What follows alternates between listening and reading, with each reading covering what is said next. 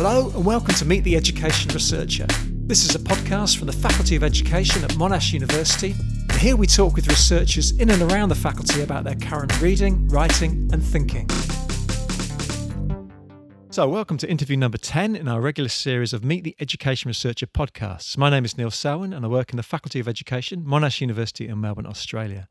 So the aim of these recordings is simple. We're going to spend 15 minutes or so getting to know what researchers in and around the faculty are currently up to. So today I'm joined by Amanda Heffernan, a newly minted lecturer in the faculty. Good morning, Amanda. Good morning, Neil. So there's heaps to talk about, but first I want to give you an opportunity to explain yourself. So your faculty profile describes you as working in the area of educational leadership. Now, the label of education leadership can hide a multitude of sins. So, what is it exactly about education leadership that you're really interested in? Okay, so education leadership means different things for different people, I suppose. In my particular research focus, I look at leadership in terms of policy enactment at the moment. So my PhD research focused on principles, understanding, enacting, and I guess filtering policies that were around school improvement processes. And what I suppose I'm interested in moving forward is looking at that at a broader picture, but also looking at some of the wider issues that impact upon leaders around wellbeing, workload, and that sort of thing. Yeah, so nothing about teaching and learning and effectiveness. So I guess you're taking a more critical stance. I am, yes. So how does that work? Because when I think of educational leadership, I think of it as a really bland field with men in suits in their 50s. How does the critical stuff and the education leadership come together? Is it welcomed with open arms or...? I suppose in the circles that I run in, it is. So my PhD supervisors work in that space. They directed me to certain readings at the beginning. So I used Foucault, for example, as my part of my theoretical framework to understand the disciplining powers of policies, power and that sort of thing.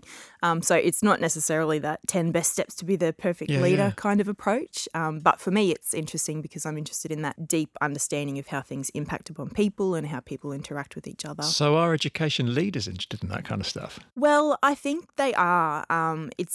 My opinion is that research is all about how we translate it and how we make it relevant to people, different audiences. So one of the things that I guess comes out of my work is around wellbeing for leaders, workload, impact, stress, longevity, sustainability. And although I don't necessarily say, as Foucault says, that is really relevant for principles. Well, I was going to ask you about theory. Where does theory come into all of this? Because as soon as you said policy enactment, to me that kind of triggers a whole bunch of bells. And then we've got Foucault. So, what theories were you drawing on in the PhD to really make sense of your principles' experiences? My theoretical framework, I suppose, was a multi-layered post-structural approach. I'm sure there's people that are cringing right now listening to that. No, that sounds very plausible.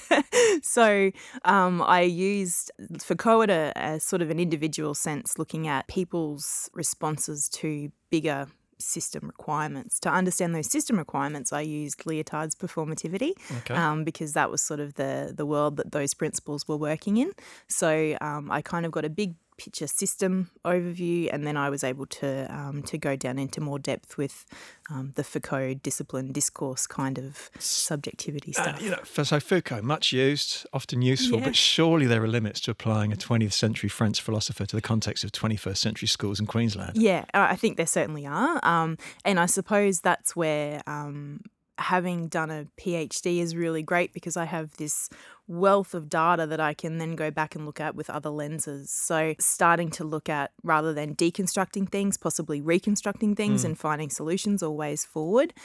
So working with some people, and I'm still trying to get my head around assessment theory, and that's sort of been another way to review the data with a different lens. Yeah, I love the idea of being able to kind of redo a project or redo a thesis a second time around through a completely different theoretical lens. Yeah, absolutely. And it's almost like starting a whole new project, really. So I know the data really well, but not necessarily through that sort of point of view. So it's really interesting. So coming from a British perspective, I'm kind of, Stephen Ball is the name that kind of rings any bells. So how did you kind of work with those sorts of people? So not kind of 20th century dead white Yep. philosophers. But Those old guys. So Stephen Bull is a huge influence on my work, and the people that he works with as well. So Meg Maguire in particular is another one. And I really took up their notion of policy enactment. So they look at it's not about policy implementation, which is kind of a cut and dry assumption.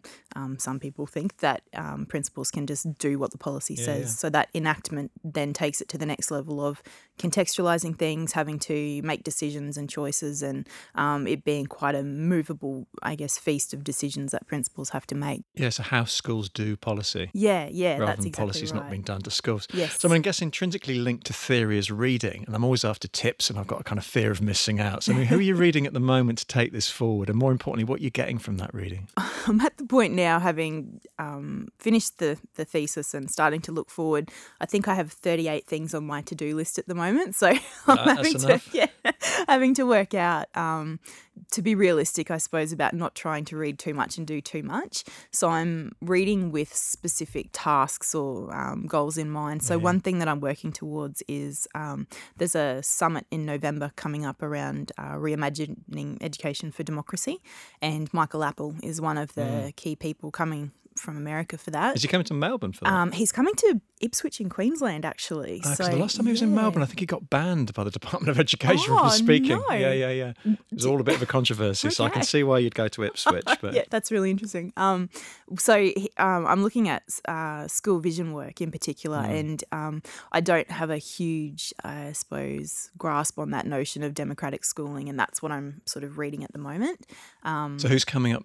What names are coming up has been good in that area? It's probably too early to really to know at the moment. But you don't want to stand up in front of Michael Apple and look like you haven't that's done your exactly reading. right. Yeah. One really interesting paper that I just read was by Helen Gunter and Stephen Courtney, looking at whether visioning is still a kind of collaborative process or if it's just another way to impose a certain approach in schools. And so that's really reframed a lot of what I've been thinking around. Yeah. And so what about reading more critically around the wellbeing area? Because that's another kind of literature area that you always think as being really flaky. But Yeah. There's a really big study, and the name of the author escapes me right now, the researcher, but Principals Wellbeing Survey. So it's a longitudinal survey that has been happening for quite some time. So there's a lot of implications coming out of that.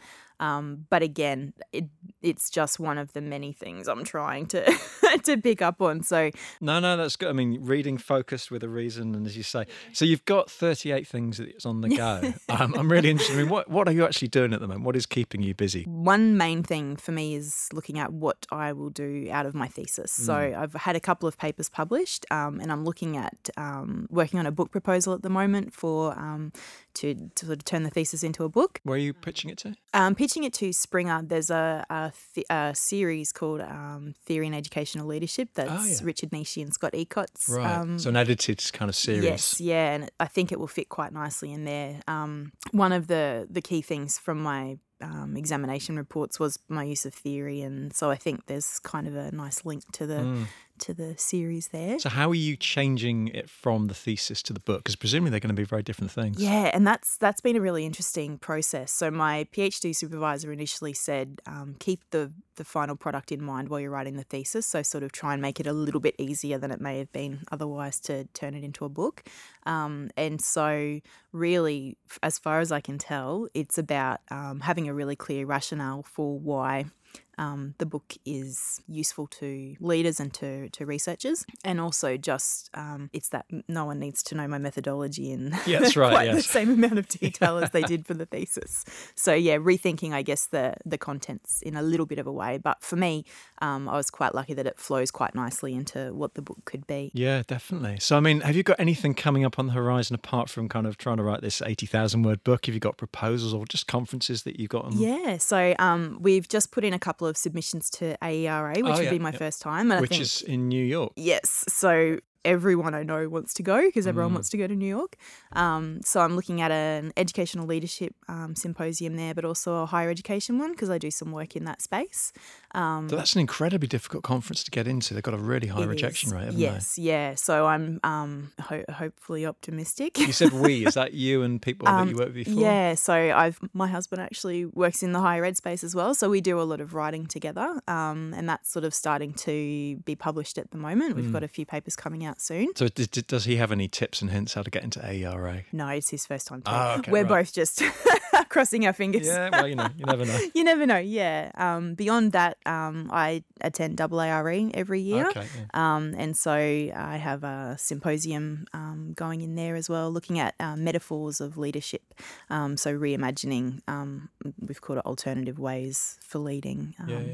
And working on a couple of edited books and special issues. So there's a lot of really interesting stuff happening. And I think that's the tricky part for a very early career researcher is you want to say yes to everything. And it's all exciting, but it's just having to be a bit realistic, I suppose, about what I can do. So have you managed to, you mentioned AARE, the Australian Education Research Conference. Have you managed to find a kind of niche that you come back to every year and you kind of got your people? I have, yeah. Some people had suggested when I first started going to either just go to anything that was interesting, and the other advice I got was to pick a SIG and stick with it. So I really stick with the politics and policy SIG, which I find fascinating, which I know other people might not. But the educational leadership SIG is also a really strong one, and a lot of Monash people are heavily involved in that. So that is actually a really nice way to get to know some of my new colleagues. Yeah, as well. and also you get to know the same people and you get the same citations, and it's a kind of community. Yeah, that's right. Yeah. But they're actually, it's a really interesting group because it's not groupthink. There's a lot of quite rigorous discussion and challenging of the ideas, which is nice. Yeah, perfect. So, I mean, I'm just also interested in the longer term. Yep. All those things aside, once they're all done, what are you going to do next? What's the big picture idea? What's cooking? Probably building upon my PhD research, particularly in terms of principals' wellbeing, workload and policy agenda, I suppose. What I'm really interested in is, this is also born from my own background, I suppose, principals in hard-to-staff schools, they call them. So it might be disadvantaged schools, it might be rural or remote schools, looking at what makes people come to those areas, what makes them stay, and what could possibly make them stay a little bit longer. So you say from your own background, so your biography is... So I was a school principal. Right. Yeah, in rural and remote areas. So I saw, and I was part of, I cringe to say, that pretty frequent turnover of leadership in schools. And it's only as time has gone on and I've done more reading that I've realised the impact of that and how significant it really is. So trying to find ways to approach that as a bigger problem is my very long-term plan. Well, good luck with that. I guess I got my final soul-searching question is then why on earth are you doing education research? If I was a school principal, I'd be sticking at being the school principal. That's a very kind of high-status, laudable career. What is it about education research that you're kind of attracted to? Why are you doing this? I love it. I think it's a really, I feel like it's a bit of a privilege to be able to get really in depth into topics. As a principal, I tried to do my PhD, and it was very difficult to find the balance.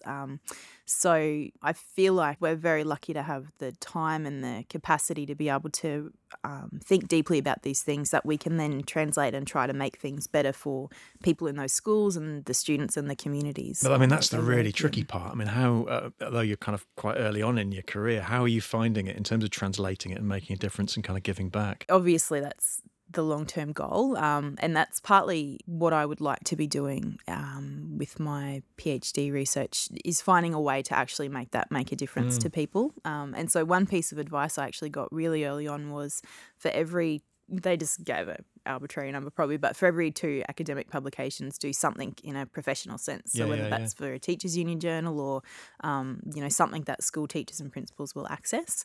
And also I'm trying to get better at blogging, which I have a really bad habit of starting a blog and then writing 2 posts and never coming back to it. So, but I feel like the people that are really great at being consistent with that sort of stuff. Their work is making a difference to people because they can access it. There's no paywalls. It's written in, those accessible kind of ways. So that's an idea that I would like to be able to do. And also in terms of kind of early career research and education research, there's some really useful blogs around in terms of Pat Thompson and the Thesis Whisperer and Ingemuba, all those people. I mean, have you got any tips in terms of stuff you follow that in that direction? Yeah. Pat Thompson's blog was just invaluable as a PhD student, and every time I sort of got to something, because I was an external student part-time, every time I got to something I wasn't sure about, I would just Google like Pat Thompson, whatever, and there was always an answer or always somewhere else to look. So that's something that I do try to pass on to future research students. It's a very generous thing for people like that to be doing as well. It is, yeah, because it takes so much time. Absolutely, and they're so consistent with their posts they're actually, those people in particular are just such generous scholars as well. Pat Thompson came out to my last university as a visiting scholar, and she met with all of us, and she was just really, really generous and lovely. Yeah. And do you tweet?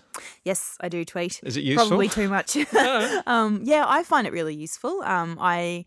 There's a few interesting people. Naomi Barnes is an Australian researcher who she does a bit of scholar activism in a sense, and she does this thing that I've tried to pick up on of live tweeting her reading of papers as a way of breaking down that barrier to information. And there's the Shut Up and Write. Shut Up and Write, is really useful. So having that time where you have to just be quiet and actually do some writing or editing or whatever, that focus idea is really, really good. But just meeting new academics and new people that you might not otherwise get to have conversations with is what I love about Twitter. There's lots to not love about Twitter. Of course, yes. But I think it's a positive thing. Excellent. So what's your Twitter handle? Chalk Hands. Chalk Hands. Yes. Perfect. Excellent. Well, good luck with it all. Good luck with the 7 books and the 38 tasks. Thank you so much. No worries.